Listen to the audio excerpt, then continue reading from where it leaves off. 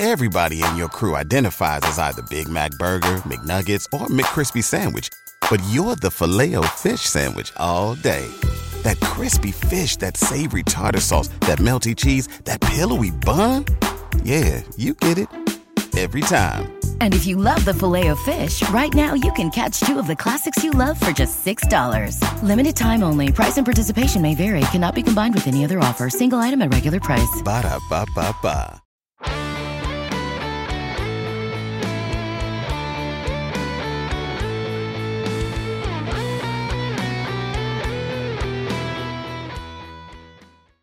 Welcome to today's edition of the Baseball America College Podcast. I'm Teddy Cahill. Joining me, as always, is Joe Healy.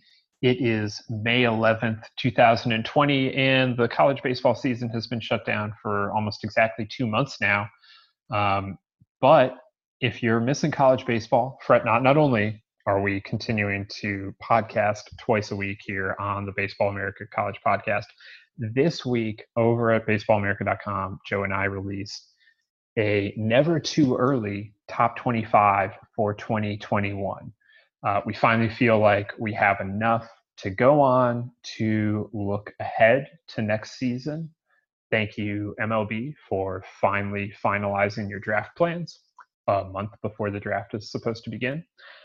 But because MLB has done that, and because the NCAA had their eligibility ruling now, I don't know, 5-6 weeks ago, we have two of the biggest pieces of the puzzle in terms of roster construction.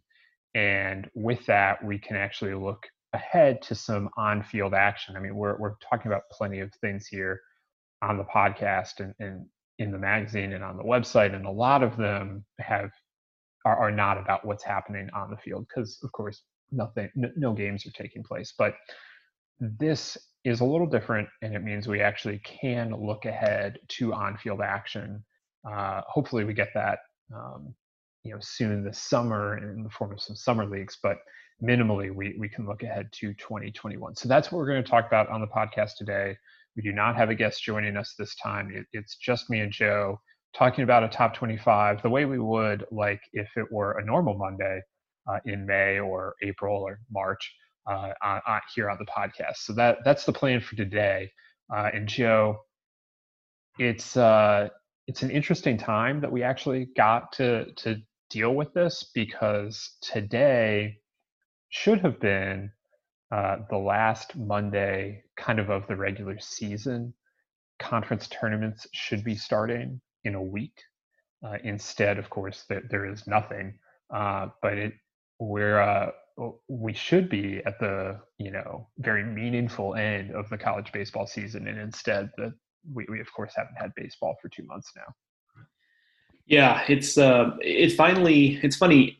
We mentioned probably 3-4 weeks ago on the pod how for a while there was enough news going on, and we were just really trying to wrap our heads around the situation that it didn't feel much different. I mean, obviously we knew there were no games, we weren't going to games, but there was just so much going on that it didn't feel that weird, I suppose. And then I mentioned that it would finally it hit me in a couple waves. Of one of the games we were watching for our Friday podcast series hit me a certain way that made me feel a little bit sad that we didn't have games. And I have to admit it hit me again this weekend. I was watching the 2014 and then 2017 Big Ten tournament championship games. BTN's done I think a really good job. One of my criticisms of, and this is not just a baseball thing, but one of my criticisms of some of the conference networks is they tend to over-index, in my opinion, on games that happened in the very recent past or games that are certifiable classics. And I get why you run the classics, because they're classics. But I've always kind of been interested in what's in between that. And I think BTN has done a really good job of that with, the 2014 final was that Schwarber, Sam Travis, national seed Indiana team against a really good Nebraska team that I actually forgot was as good as they were that year.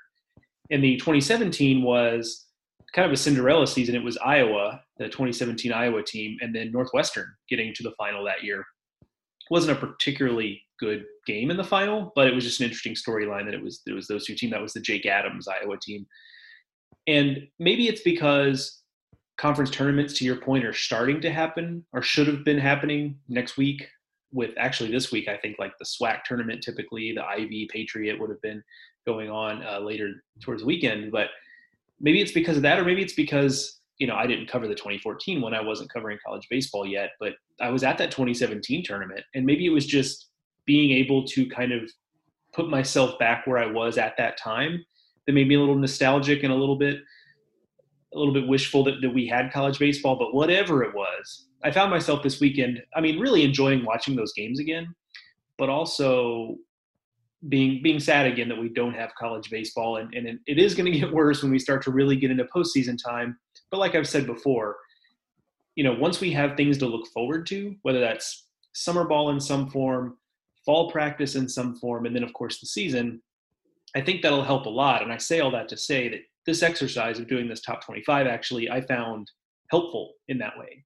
It was actually really nice and really refreshing to, instead of be talking about the albeit important stuff of putting a bow on this past season and talking about what came of this season with the coronavirus pandemic, and kind of put that to the side for a second and really start to talk about what 2021 might look like. Because it's going to be a really unique season in college baseball, however and whenever it happens. But it could be a really, really good season just in terms of the raw talent on campus around college baseball. So I found it almost therapeutic to be able to do this top 25 over the weekend, and certainly a little shot in the arm for me to be able to project forward as opposed to looking back. Yeah, I'm sick of talking about 2020. And like, I get why we're still doing it. And having said that, that doesn't mean that we're like totally done yet. I don't know that, like, I don't know that I can say that yet, but it feels like it was forever ago. And in some ways it was 2 months ago, but like, it also just feels like it was a lifetime ago, and it was only 4 weeks of games. And just like, I'm very much ready to turn the page. And after 2 months after the final game of the season, ordinarily we would have fully turned the page. Like, summer ball would be just about over, would be over, I guess.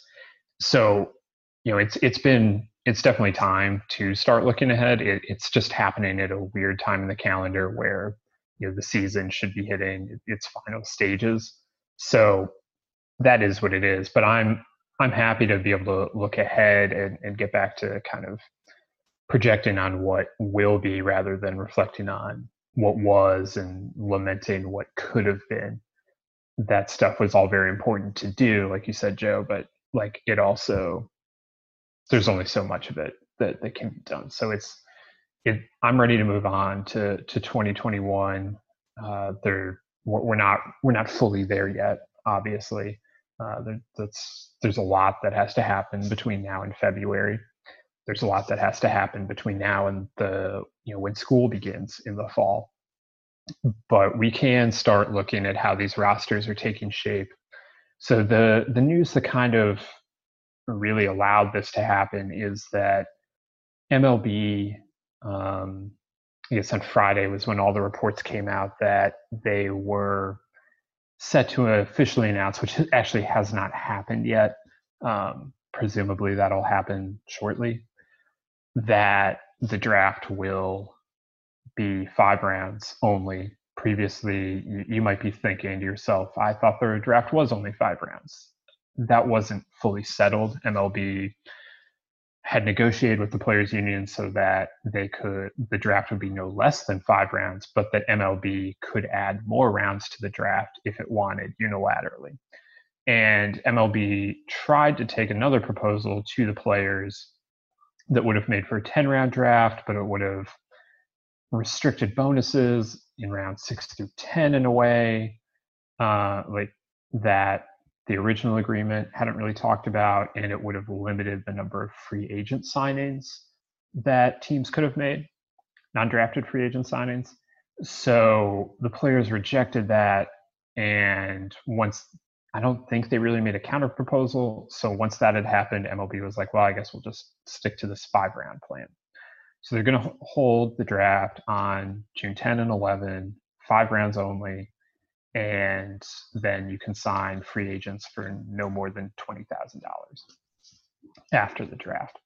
So with those restrictions, structure, whatever in place, we now have the draft side of this. We had the NCAA side of it, with every player, every spring sport athlete getting a year of eligibility back. So everyone is eligible to return, and now only 160 players will be drafted. So there's still a lot of unknown in that. I mean, first of all, we don't know exactly who the drafted players will be. And we don't yet know how seniors especially are going to react to the opportunity to sign for any player, but especially the seniors, how they'll react to being able to sign for a non-drafted bonus of just $20,000 versus coming back to school. But if you come back to school, you have to pay more money because you have to enroll again, and this is a partial scholarship sport. So there's a lot of fluctuation that still can be made. We don't really know how aggressive teams are going to be in terms of the draft. There's a lot of speculation that this draft was already going to be college heavy. That's just kind of the way the class was, especially at the top. The best players are college kids this year. But does everything that's happening make teams go more for the college player who's a little more polished, a little less risky than a high school player? All of these things are unknown, but Joe and I still had to go forward with the exercise. Obviously, there are always going to be unknowns. So the way we did it is any college player that is in the top 175 of the BA 200 or BA 500, we just assume that is going to get drafted and sign. It will not be that cut and dried. It, in fact, isn't that cut and dry anyway, because one of those players is Tyler Brown, Vanderbilt's closer, who I believe is number 90. And he has already said that he intends to return for a second shot at his junior season, I guess. So we counted him because he's made this public declaration or intention that we counted him as a returner. Everyone else in the top 175 we counted as a departure. And then high school players, we didn't drill down that specifically. I know who has good recruiting classes. I ranked the top 15 on signing day. I'm in the process of expanding the 2020 recruiting rankings to a full top 25. Look for that at the end of this month. But I have a general idea of who has good classes and who doesn't. And for the most part, we didn't really drill down into is Texas really going to get Jared Kelly? Probably not, but will they get X, Y, and Z? Who knows? We didn't really go at it quite that specifically yet. We'll kind of let the draft fall where it will on the high school players. And then we intend to come back and do this whole exercise again after the draft and a couple other times throughout the offseason just to reflect, various developments and any transfers, any draft, free agent signings, whatever. We'll come back and look at this a couple more times throughout the offseason. So for now, we're just counting on some players leaving that are currently ranked that way. Counting on pretty much everyone else coming back. Seniors, unless they'd made a public declaration, didn't make a whole lot of, we didn't include them in any lists that we put together. If you click on the capsules at baseballamerica.com, they list notable returners and notable departures. Seniors, for the most part, are absent from that unless they made it public what they were doing at this point, and most of them have not. Frankly, there are definitely impact seniors out there, but for the most part, that's not the most impactful players on a team generally. Certainly there, guys like Brian Klein at Texas Tech, they're going to make a difference, but right now it's just really hard to evaluate where they're going to end up. So we'll come back at this again, I guess in June after the draft. So that's kind of the way Joe and I went about it. Joe, was there anything else you wanted to add to our procedural of how we went about this? I think you covered it. I mean, I think the hardest thing too, just I guess to give you a peek inside our mind as we went through this, one of the more difficult things to do was ranking these teams based on incomplete information. Because when we typically do a preseason ranking, what a team did last year doesn't really matter in a vacuum. What matters is, okay, if you went to Omaha and you bring back a majority of your best players from that team, well, we're going to have you ranked high because those players are good, and they proved they were good because they went to Omaha. Just the fact that you went to Omaha itself isn't a reason to rank you the next year.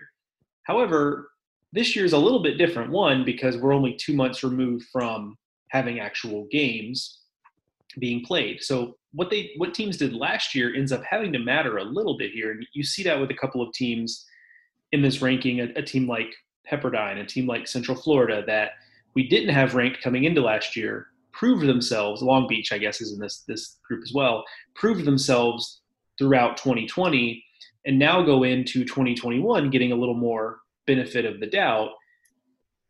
But the trouble with that is, that they get that benefit of the doubt, but we honestly don't know how the rest of the season would have played out. And, we'll never know that. Even if they come out in 2021 and one of those teams falls on their face, it doesn't mean they wouldn't have accomplished great things in 2020. We'll just never know that.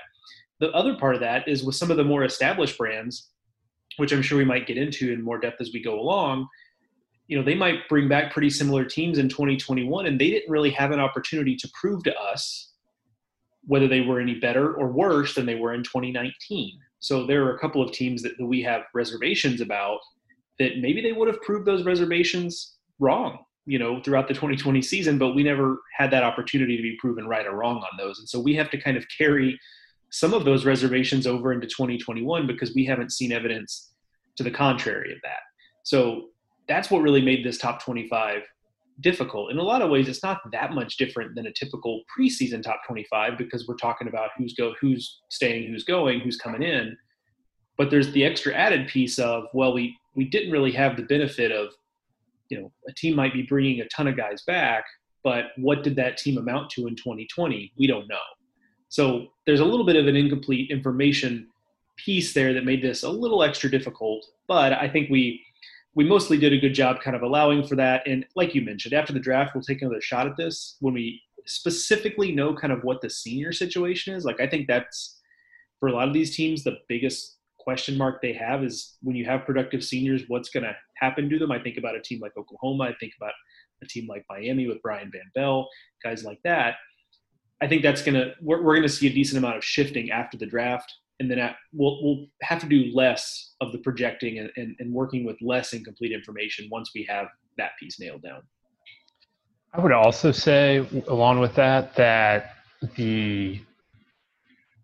nothing has really materially happened since the last time we saw these teams play on the 11th of March, the 10th of March in some teams' cases.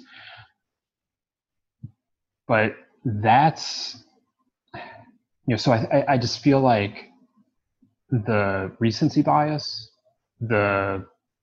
what we saw in 2020, even in an abbreviated format, is probably weighing on our minds more than it normally would. Because normally, we would have, reaction to the draft. We would have reaction to fall ball to play into this, but minimally, or in reaction to development you saw over the summer for players that played summer ball. But minimally, even if you look at the 8 for Omaha that I traditionally do right after the World Series ends, even at that point, the season has just ended, but at least I know what the draft results are. At least that is, I can already start separating what a team did that season from what I think there's this cutoff point, because I can already see, like, okay, well, these 5 players are gone, and also their top 3 recruits are gone. So now you have to think about the team without those players. I don't have to do that yet. Like in my head, I can say, well, okay, we're taking Spencer Torkelson off of ASU, but it's a little harder to really do that right now because I haven't like seen that happen yet. He hasn't been picked by a team yet. We haven't had that situation yet. Him, I can't connect him to the Tigers. And even if you are very confident that they're taking him, like, okay, you can't, where's Garrett Mitchell going? I can't connect Garrett Mitchell to anything other than UCLA.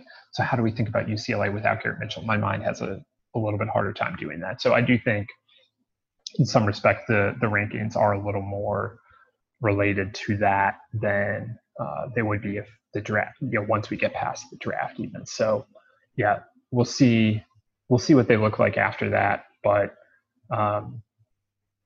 also maybe we'll find that they don't adjust that much. Maybe we'll find that we were able to get into that already. So that's how we went about this. You can see the full ranking at baseballamerica.com. I would encourage you to check it out. There's a lot of info in there. Again, we have all the BA 500 recruits a school has, who we're expecting to return, who we're expecting to leave, why, a little bit about why we think they're still going to be good next year. And so yeah, check all of that out. But let's get to the rankings a little bit here, Joe. And they start like they ended, and that is with Florida at number 1.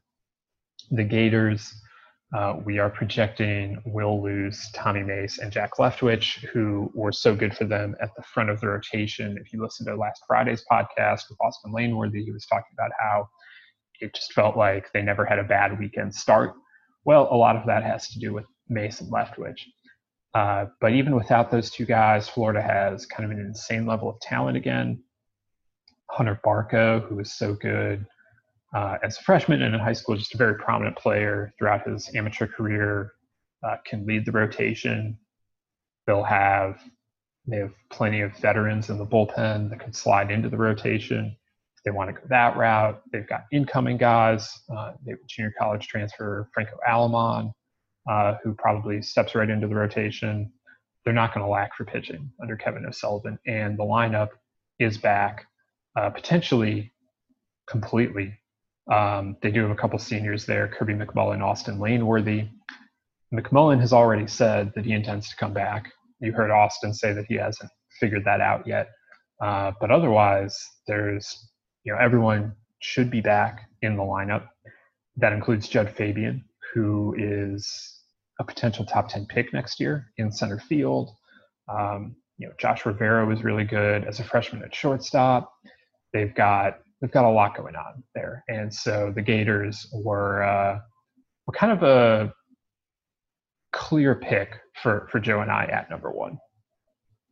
Yeah, I think that's right. We both had them number 1. And I think the difference between a team like Florida at number 1 and then our number 2 team, Texas Tech, is kind of the development of some of those younger guys that Florida had in that freshman class and the underclassmen more generally, maybe a little bit further along than some of what we saw from guys at Texas Tech. And there's also the piece of, the concern of Florida losing its 2, top weekend starting pitchers, and the tradition Florida has, save for, 2019 being a little bit of a blip there, but they were back on track within 2020. But Florida's track record of being able to slot in new arms at a high level year after year after year. Texas Tech, for the record, does a pretty good job of, as I wrote in a little write-up for the top 25, that they always find the right pieces to the puzzle in the end. But you look at their pitching staff, and at different points of the season, you're always kind of like, yeah, I'm not really sure what it amounts to. And so if you're going to take Clayton Beater out of that, and then Bryce Bonnin out of that, and then there's a senior in John McMillan who, remains to be seen what he ends up deciding to do. It's a Texas Tech team that ends up kind of having to retool from a pitching standpoint again in 2021. And while I'm confident they'll figure it out, I feel more confident that Florida's going to come right out of the gate kind of knowing who they are from that standpoint. Yeah, and I'll also note that Florida has the most commits in the BA 500 of any team right now. They have 11. You can see them all over over on the website and a couple of places, I guess. You can check out the BA 500 itself, which continues to be updated with reports, by the way. They're about halfway to the 500. They should have a bunch more coming online soon. Or you can check it out in the top 25 itself. The point of that is that even if you subtract a guy like Zach Veen, who is projected to be a top 10 pick, Florida's recruiting class is going to be elite again. They haven't had, or they've had what, like, I wish I had this in front of me right now. I believe it's 8 straight top 5 classes in Gainesville. This will be another one. It's really good. And they might lose more than Veen to the draft. It's still going to be really good.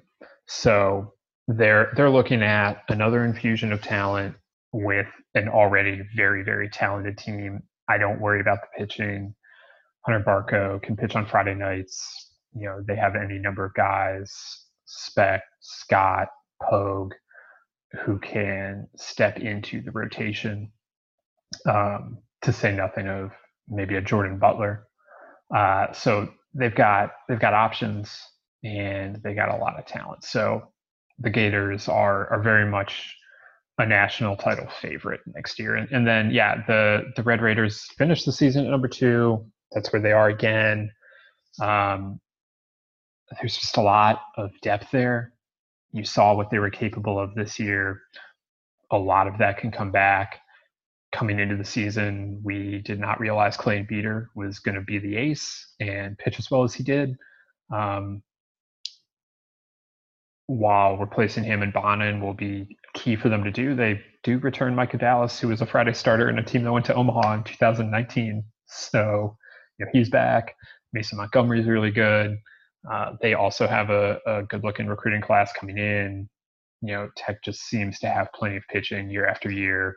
It might not be quite as high octane as what Florida does. It might not be quite the draft prospects as what Florida does year after year, but Texas Tech also has not been wanting for pitching for the last several years. So I would expect them to be quite all right, even without 2 guys from the rotation, and regardless of what a guy like John McMillan does. So they also look to be very strong from there. And then we had UCLA at 3, which I think is just a general reflection of the talent out in Westwood. That's just kind of what happens out there these days.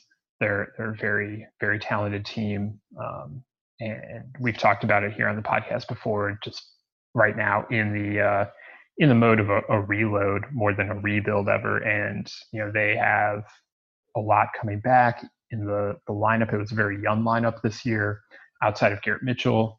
So they should have those guys back. The pitching staff, should again be very strong. Again, I don't worry about pitching when John Savage is there.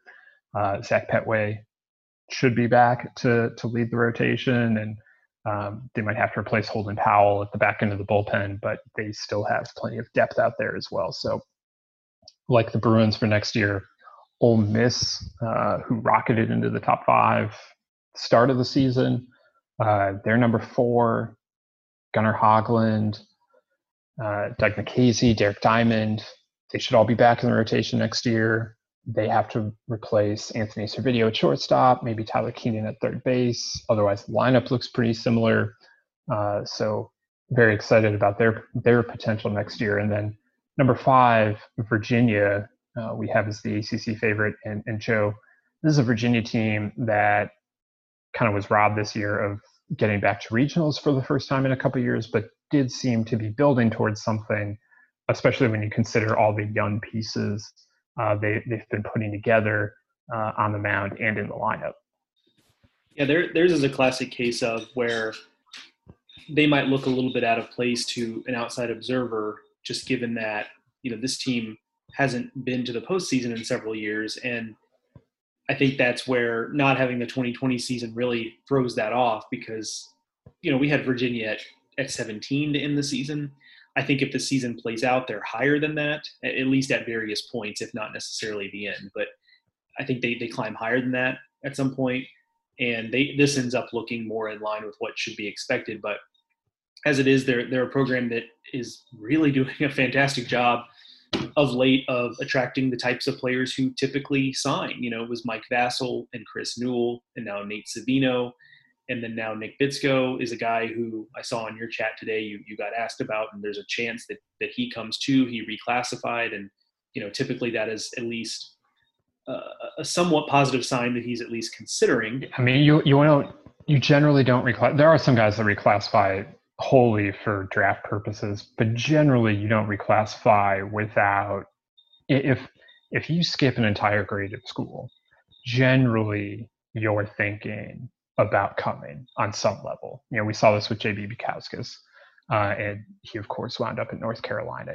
It's a little different. Like Savino enrolls a semester early. Like those guys obviously are doing it entirely for school. If you come an entire year early, it's not completely for school, but you also have to be well aware of what that might mean for you from a school standpoint if you do that. And the fact that he did that and is a Virginia commit, and Virginia has this long track record of getting guys like that to campus, I think you have to take a long look at that. But at the same time, he's, where he's ranked in the 500 right now suggests he's a first-round pick, and MLB teams will do their best to make him a first-round pick. I have no doubt about that. So we'll see where that one goes in a month. But I mean, the thing about it is with Virginia too is that, I tend to be someone who is a little bit slower to play teams that the optimism about them is kind of all about this young, unproven talent. And some of this talent isn't necessarily unproven. I mean, Nate Savino in a small sample size looked pretty good this year. Mike Vassell looked much improved over where he was as a freshman. Chris Newell obviously started hitting the minute he got there. I tend to slower play those types of teams. That's not all Virginia is here.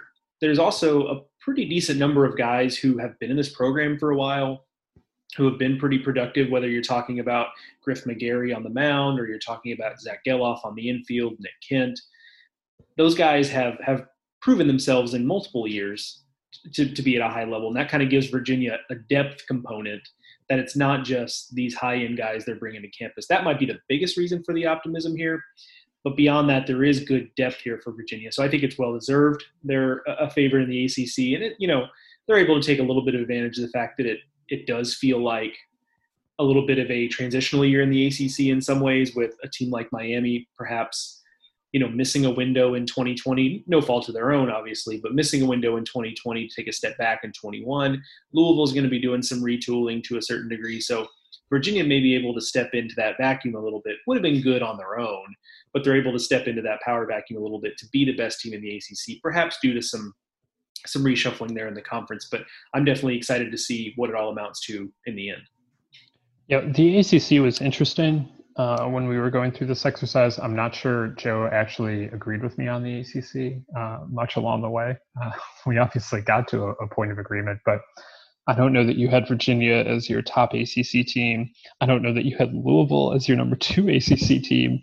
And that's how it is here. Louisville comes in at number 8, despite the fact they're going to lose Detmers and Miller from their rotation, and that Luke Smith is certainly going to be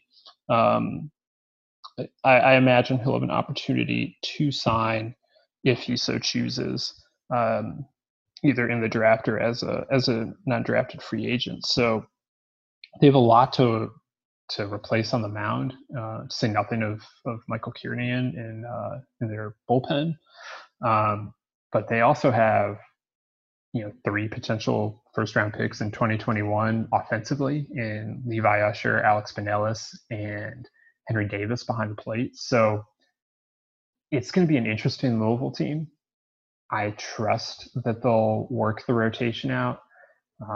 Prosecki kind of got his feet wet as the midweek starter this year. Jack Perkins, they'll get him back from injury. He missed this year due to Tommy John, but they're going to have to find some things on the pitching staff. But that lineup gives them a chance to be a special team, and it's not like they don't have talent on the mound. They just kind of have to find a way to put it all together. And I would figure that Roger Williams and Dan McDonald will figure that out sooner than later next season. Yeah, I mean, you're right that we had some disagreements there in the ACC. Not so much about the teams that were involved, but I did have Virginia as my top ACC team, but I didn't have Louisville as my next best. And I see the logic, and obviously we came to an agreement on that. But I'm going to be in a little bit of a wait and see mode with Louisville in 2021, and I wonder if the end result of Louisville ends up being a little bit like in I believe it was 17 when they did not host. I get the years run together a little bit, but there was the one year they didn't host. They were no, that was 18. 17 18. Is McKay's draft. Oh, that's right. Yes. So 18, they go to Lubbock, and like everyone who goes to Lubbock for regional, typically it doesn't go well. So that I wonder if that's kind of the ultimate. I wonder if that ultimately ends up being the fate of this 2021 team. That's something to be ashamed of. Like the fact that you're down years, that would amount to a down year, tells you how good you are. But I do agree that the ceiling is higher here than I was probably originally giving him credit for, in large part because of that position player group. Levi Usher is a guy we only briefly got introduced to, and Alex Pinellas is a guy that's easy to forget about because he didn't really play in 2020. So those are a couple names that weren't necessarily on the front of mind, to say nothing of Luke Brown and Henry Davis. They may or may not get Zach Britton back, from a draft standpoint. So there are interesting pieces there, to be sure, on the position player side. Just maybe not necessarily that's not the way we're used to talking about Louisville, I think, is part of it too. They have traditionally been pitching heavy, at least as of late they have been. So there's that as well. A little bit further down, I also liked, Duke is a team that kind of keeps popping up in this portion of the rankings. We have them at 14, and that's, I think, just a lot of respect for the way that they're doing business now. And that was a team that I think maybe I initially had higher than you. And we ended up settling them around where I had them to begin with. But they're a team that's kind of just a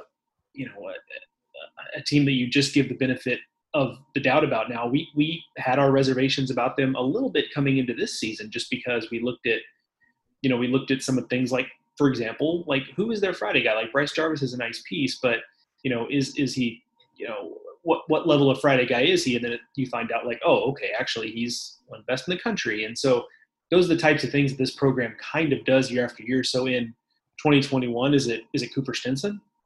Maybe, probably, so they're an interesting team for me. And then of course you start to get into teams that, like NC State, who you just know are going to be in the top 25, and, Georgia Tech brings back a lot. So I think the ACC is a really interesting league, and I wonder if it's the type of league that maybe if Virginia jumps out and is clearly the best team in that conference, but everything else might be a little bit interchangeable to a certain degree. And a couple of teams we haven't even mentioned yet. One is North Carolina, which got off to a slow start and never, hadn't gotten that chance to recover yet. What are they going to look like? And also Boston College, which has kind of been pointing at 2021 as the breakthrough season. And you have to wonder, at least I wonder, how much that gets stunted a little bit by the fact that there wasn't a 2020. They were pointing at these 2021s, these draft prospects, led by a guy like Cody Morsetti or Sal Frelick, guys like that. I mean, without a 2021, are they as ready without a 2020, are they as ready in 2021 to compete at a high level? And the answer might be yes. But, BC is a team that maybe gets hurt a little bit by not having that season, but could very well be in this conversation once we get to next season. Yeah, that's a really good call with Boston College. I don't know precisely how that affects them. And then you also wonder with them and with a lot of Northern teams, if their kids aren't really able to play summer ball. And I think BC is going to be hurt by that. And many Northeastern schools are going to be hurt by that more than some other schools. If summer ball mostly is local leagues using local players, if that's who's able to play as opposed to the national leagues, well, that is not good for anyone in the Northeast, because of those leagues. I mean, Joe would know better than I. He's running our tracker of summer league statuses, but that's where the cancellations are, and so if Boston College, if their players aren't getting that developmental time this summer, what does that mean? I'm going to be very interested to see BC next year anyway. I think they're going to be really good. They've got a lot of talent, but that is something to see. And then North Carolina, I think when we think of more recency bias stuff, we think of like, oh, well, the last thing we saw from this team is really good, so they'll probably be really good next year. And, we talk about how we found a spot in the rankings for Pepperdine because they had proven that, or at least they had shown to this point that they were meriting it, and now they can bring the whole team back if they want. And well, the flip side exists too. And what we saw from the last thing we saw from North Carolina was them getting swept by Notre Dame to start ACC play. So that was not a good note to end on. And frankly, they don't have a ton of draft concerns. They can bring most of the team back. They have a really good recruiting class. So, I mean, if you want to include North Carolina here, like there's very much a case to be made for that. But I also, right now, when I look at UNC, I don't know what to make of it just because I didn't know what to make of it this season. And if you take Aaron Sabato, they're one big, huge draft concern out of the lineup. What are you left with offensively? That has to get worked out. But, I mean, Sabato is also a draft-eligible sophomore. And, we've talked a lot about seniors and what they're going to do. What draft-eligible sophomores are going to do is going to be very interesting as well. Because if you're not in the first round, but you think of yourself as a first-round pick and you're a draft-eligible sophomore, that's already a situation where you see guys return to school in a normal year. What does that look like this year? I don't know if that's how Sabato is looking at it or not, but like it's a real situation for a lot of those sophomore guys. So it's something that UNC could look really good next year if they figure some of these things out. But again, just the last look at UNC was not a good one, and I think that does kind of cloud what we're looking at here. And I'll be interested to see if our opinion changes on them a little bit as we go through the draft process and beyond. Yeah, the draft eligible sophomore point is a good one. Not only just I think specifically there are a couple of pitchers, and not only is it because they do have the extra year of leverage, it's also because this is such a college pitching heavy draft. You could see a scenario where you can come back and be kind of the same pitcher you already are, and maybe just improve your draft stock by virtue of being in a different draft year. And I think that leads to a conversation that I wanted to have about some teams where there's a lot of volatility with where we have them ranked right now. I don't know that this team is necessarily one of them, but one of the more high-profile draft-eligible sophomores is Cole Henry at LSU, and we have them ranked 6th. And I think, certainly they have the potential to live up to that ranking in a big way if he's back in the mix. But you go a little bit further down, and you start talking about Miami with Slade Cecconi, and they maybe are, for not just Slade Cecconi reasons, but for many reasons, perhaps the team that has the most volatility in this top 25, because they have several draft guys, but they've got some fringy draft guys, and you can come up with a lot of reasons why they get some of those draft guys back. So Slade Cecconi could come back to get into a different draft and have a junior season on campus. Alex Terrell is kind of in a fringy part of the draft order according to the BA 500, and he's shown a lot of power, but teams maybe want to see him be a more complete hitter. Does he get drafted in a 5-round draft? Freddie Zamora at one point was looking like a first-round pick. Then he gets suspended, then he gets injured, and he doesn't have a 2020 season, and then, of course, it gets canceled, so he wasn't going to have one regardless, I guess.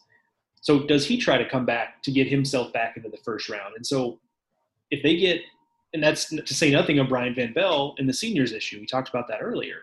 So Miami's a team if, even if McMahon and Cecconi go, just because they're first round or in Cecconi's case, second round pick, then you start to they get Zamora back and Terrell back and Brian Van Bell comes back, and they're probably better than the 24th ranked team in the country, considering all the guys they're going to bring back anyway. But if they lose all of those guys, they're maybe not a top 25 team at all. So maybe they are. Maybe they're just sticking at 24. But they're a team, I think, that has a high level of volatility here. Oklahoma, I think, is another one for different reasons. Theirs is more like, you're losing Cavalli in all likelihood.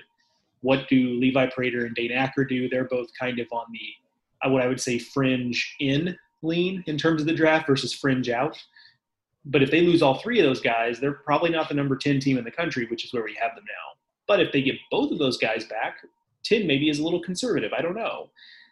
They also have questions about their seniors. A lot of their seniors very publicly, at least through the official Oklahoma baseball account, and I think that's important here, announced that they were coming back. But it's one thing to do that in the immediate aftermath of the season being canceled and you're kind of feeling your oats and wanting to be rah-rah about, yeah, we're going to come back in 2021. It's quite another when you face the fact that you're going to have to pay for school next year. Maybe you're going to have to compete for more playing time next year. You've got this $20,000 offer on hand. And, hey, maybe it's a team that you've always wanted to play for. You just never know what those factors are going to be for a player. So maybe Oklahoma doesn't get all those seniors back. And if they lose, 2 out of the 3 or all 3 of their rotation guys, and they lose a couple of these seniors they thought they might get back, even with a big recruiting class, like I said, they're probably not the top 10 team in the country. So, I mean, those are a few of the teams I think that have a high level of volatility. And I think you can kind of file places like Long Beach and Pepperdine and UCF a little bit into this, because I feel like we didn't necessarily get the full picture of who they are. We're giving them the benefit of the doubt. But it also wouldn't be a big surprise if, okay, maybe they kind of caught lightning in a bottle in 2020 and can't reproduce that. The other team I would add to that is Michigan. I can tell you Jeff Criswell gets drafted and presumably signs, and I can't tell you for sure what happens beyond that.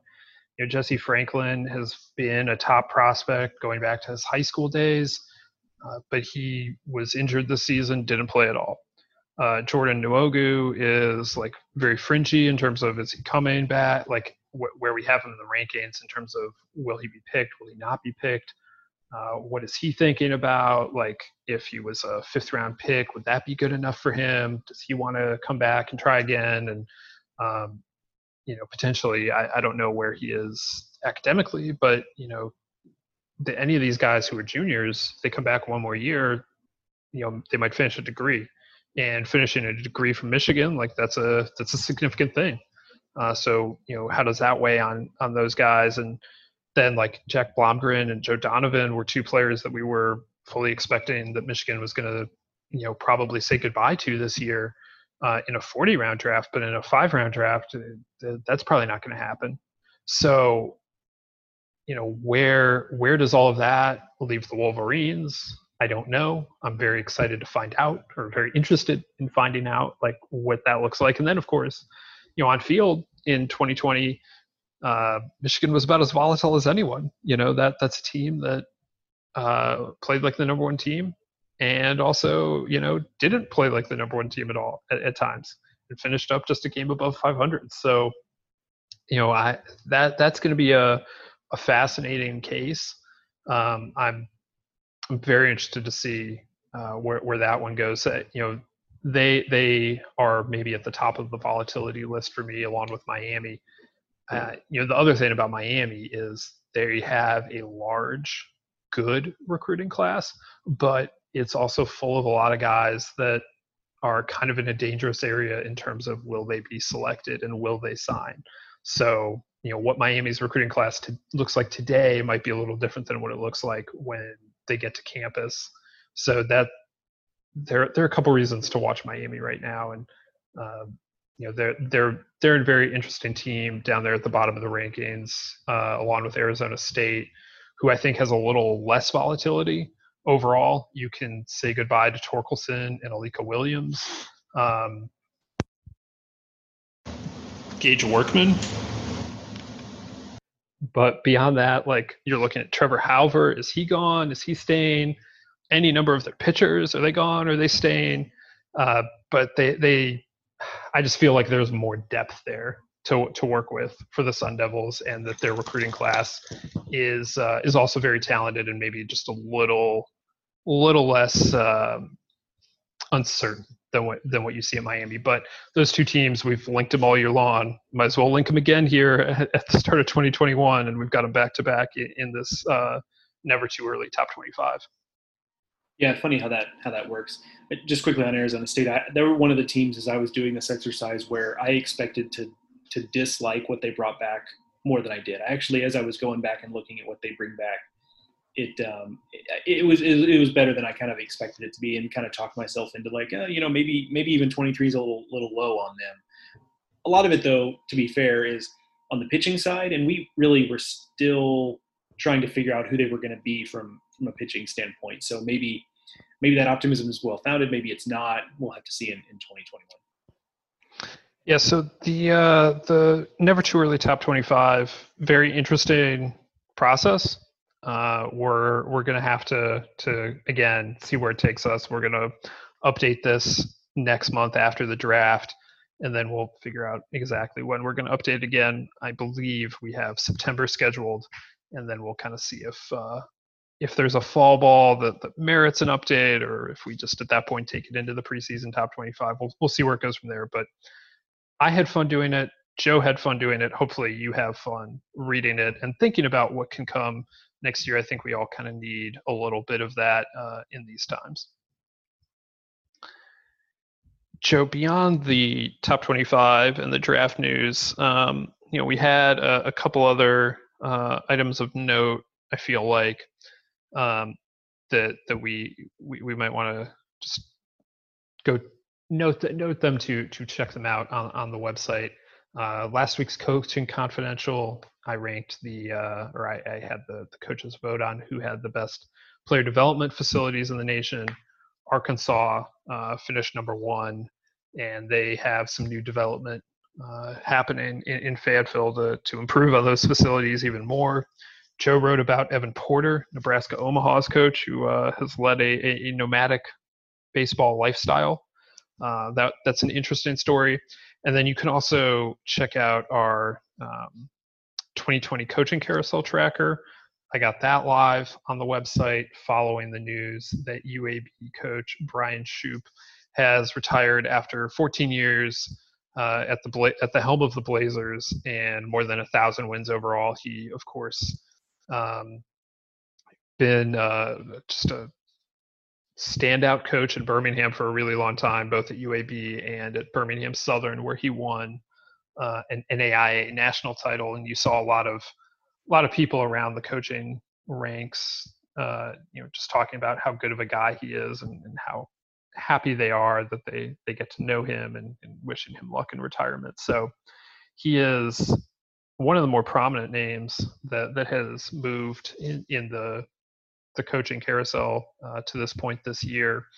Not a whole lot of openings. We don't expect there to be a whole lot of openings. Several of the openings, like UAB, will probably just be filled by interim head coaches. I think if UAB actually wants to open its job next year, if for whatever reason they don't want to go with Perry Roth, who is the interim coach for next season, they're going to get a lot of interest, but we'll see about that next year. This year, we're expecting a little bit less as everyone just kind of tries to ride out the aftershocks of the pandemic. Yeah, I think that's to be expected. I think it's going to be, the interim tags just kind of make some sense from the standpoint of, how do you even, and there's actually been some interesting reporting done by people in college football and college basketball about how you conduct a coaching search in a pandemic. So it's not an easy thing to do. And so that just makes sense. And that we don't know, it kind of makes sense for continuity's sake to have the interims, just because, these coaches are going to have to communicate with their players mostly remotely for now until, probably into the fall at some point. So I think having continuity there makes a lot of sense. UAB, well, first of all, on Brian Shoop, I tweeted this last night. And my favorite Brian Shoop fact is about when he was at Birmingham Southern. They had a weird dalliance in Division I. They had 2 years as an independent, and then 3 years in the Big South before ultimately dropping back down to Division II and then eventually Division III. And Shoop led them up into Division I, and then actually in their last year in Division I was his last year at Birmingham Southern before he went to UAB. But 3 years in the Big South, they won the league twice. Their first year, they went 47-18 overall and went 21-3 in conference. And we've seen some similar things to this. Steve Owens at Bryant comes to mind, but nothing quite that extreme. I mean, Bryant had a little more of an on-ramp than that. And so just kind of incredible what he was doing at Birmingham Southern. And he's had some really good teams at UAB and some teams that I think were regional caliber teams that just didn't quite have the metrics to get there. I think of their 2014 team, which had just a really ridiculous pitching staff, ridiculously good pitching staff. And they just, I think they went 20-10 in Conference USA, and the numbers just didn't add up for them to get into the postseason. I thought they were a regional caliber team then. So it's had a lot of success at UAB, and more broadly on that job you mentioned, I think it would be a job that would have a lot of interest. There's obviously, it's in a good place with Birmingham and in the Deep South more broadly.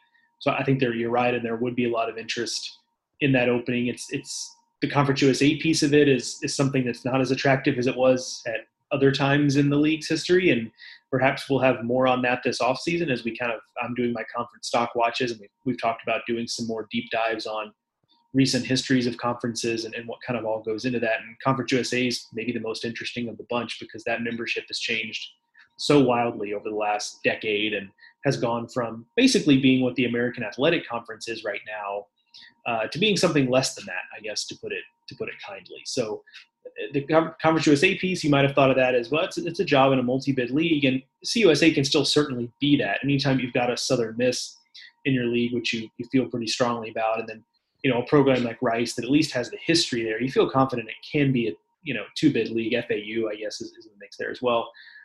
But it's certainly not that year after year after year as it was throughout most of its history as a baseball league. So that's an interesting part of it. But I think you're right. It's a job that I think we'd see some pretty highly regarded coaches be interested in because I think there's a lot to it. Yeah, in theory, Conference USA should be a multi-bid league. And we do intend to dive into more of that in the weeks and months to come. But yeah, the UAB job theoretically should be a very attractive one. We'll see if they open it up. Perry Roth has a lot of respect from around the coaching community as well. So we'll see if it even comes to that point. But if it does, that is something that the people are going to be looking at. And on the carousel tracker, I have St. John's and Holy Cross is technically being open, but it doesn't seem like there's a whole lot of coaching searching going on at either of those places. I mean, that still can change. I would be surprised if it happened at St. John's, particularly because Mike Hampton has been at St. John's for like 18 years as an assistant to Ed Blankmeyer before stepping in this season as the interim head coach when Blankmeyer took a job with the Mets in January. Similar situation at Holy Cross, just without the lengthiness of Ed Kovac's tenure as an assistant under Greg DiCenzo. DiCenzo took a job as an Indians minor league manager. Again, I believe it was in January, either January or February. And so those places may continue with them in interim tags. Maybe one of them takes an interim tag off. We'll see. There are some legitimately open jobs out there. Best of luck to everyone trying to figure out how to navigate a search in these environments. It's not going to be easy, I would guess. And then there's also just the added complication of if you're a new coach coming in with all of these various roster challenges, the crunch of returning seniors, and how do you manage that? How do you manage your incoming class? How do you get up to speed without being able to see these kids play this summer in large respect, or recruits play? That there's a lot that's going to go into making a coaching change completely in this environment. So continuity is probably going to reign supreme in a lot of these places, but we'll see where things go from here. There are, I think, 9 job openings overall. Some of them, there have been 9 changes this year, which is definitely way down from what we've seen in the last few years. Somehow it's more than I would have assumed we'd have, though. Somehow 9 well, it like helps when you started with like 4 to begin with, as fair. I recall, because Pacific, Holy Cross, I think it was Pacific, Holy Cross, Charleston Southern, and St. John's were all open at the start. They all went into this year with interims. And then Lafayette was a planned retirement at the start of the season. So there were 5 jobs that were coming open or were open already no matter what. And then we've added 4 more. So it does help when you have 5. Because, 9 does feel like more than you would expect. But a few of those, the opening was created before the entirety of the situation started. So we'll continue to track any news as it continues to come out here on the podcast and over at baseballamerica.com. But like I mentioned, we are going twice a week with the podcasts here during the off season. The second podcast comes out on Friday and is Joe and me rewatching a classic game in college baseball history and discussing it with someone who is a part of it. So, Joe, why don't you tell the people what we're planning on doing this week? We're going to be watching the 2013 Raleigh Super Regional between NC State and Rice. It's a fun game in terms of, some of the players you get to see. Unfortunately, it's not a Carlos Rodon start for NC State, so you don't get to see him, but you do get to see Trey Turner, Brett Austin, a lot of really talented NC State players, kind of a typical. Outside of those guys, I mean, that is clearly like the best class of players that NC State has had maybe ever. But beyond that, there are a lot of what I would call typical NC State players on this roster, where it's like guys that you remember from a college standpoint. They may or may not have minor league careers, but you mostly remember them as really productive college players, and NC State does that as well as just about anybody.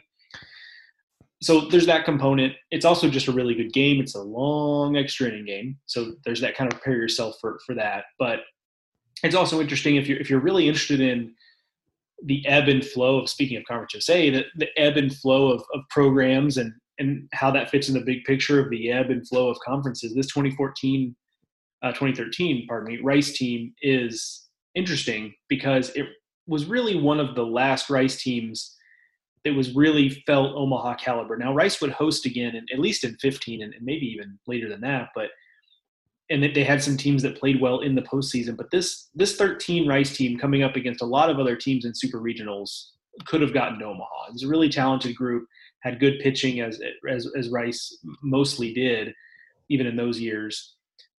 So this is interesting to me as a team that had a chance to get there for a Rice program that hasn't been since 2008. It felt like one of the last best chances for a team to do so under Wayne Graham, and they ended up losing the Super Regional 2-0. So I guess they really weren't that in it. But this game goes a different way, and you're in a game 3, you just never know. So it's kind of an interesting historical artifact in terms of a Rice program trying to cling to its history and its past and the success that it's had in the past and live up to that, and not quite being able to do so. And an NC State team really making the most of, like I said, probably the best class of players the program has ever seen.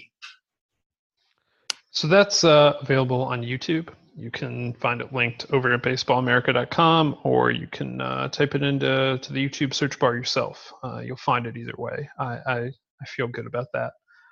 So we'll come back here Friday and discuss that in detail. It's going to be an interesting watch. It is going to be a lengthy one. So we'll get into another extra innings game for what I believe is like the third straight week here. So. Looking forward to some good baseball on Friday to be discussed. You can find the Baseball America College Podcast on any of your favorite podcasting apps, whether that's Apple Podcast, Stitcher, Spotify, wherever you're finding your podcasts. You can find us.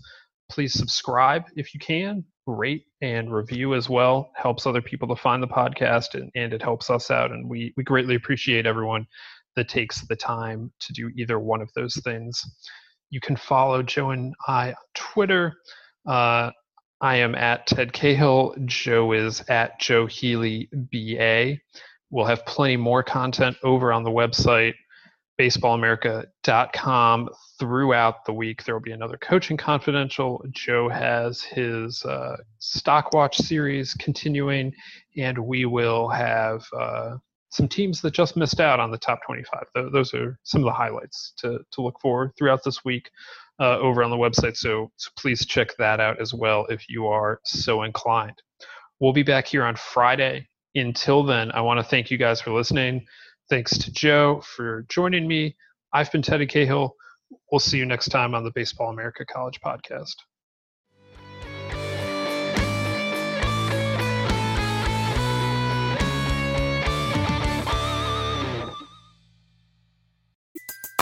Everybody in your crew identifies as either Big Mac Burger, McNuggets, or McCrispy Sandwich. But you're the Filet-O-Fish Sandwich all day. That crispy fish, that savory tartar sauce, that melty cheese, that pillowy bun. Yeah, you get it. Every time. And if you love the Filet-O-Fish, right now you can catch two of the classics you love for just $6. Limited time only. Price and participation may vary. Cannot be combined with any other offer. Single item at regular price. Ba-da-ba-ba-ba.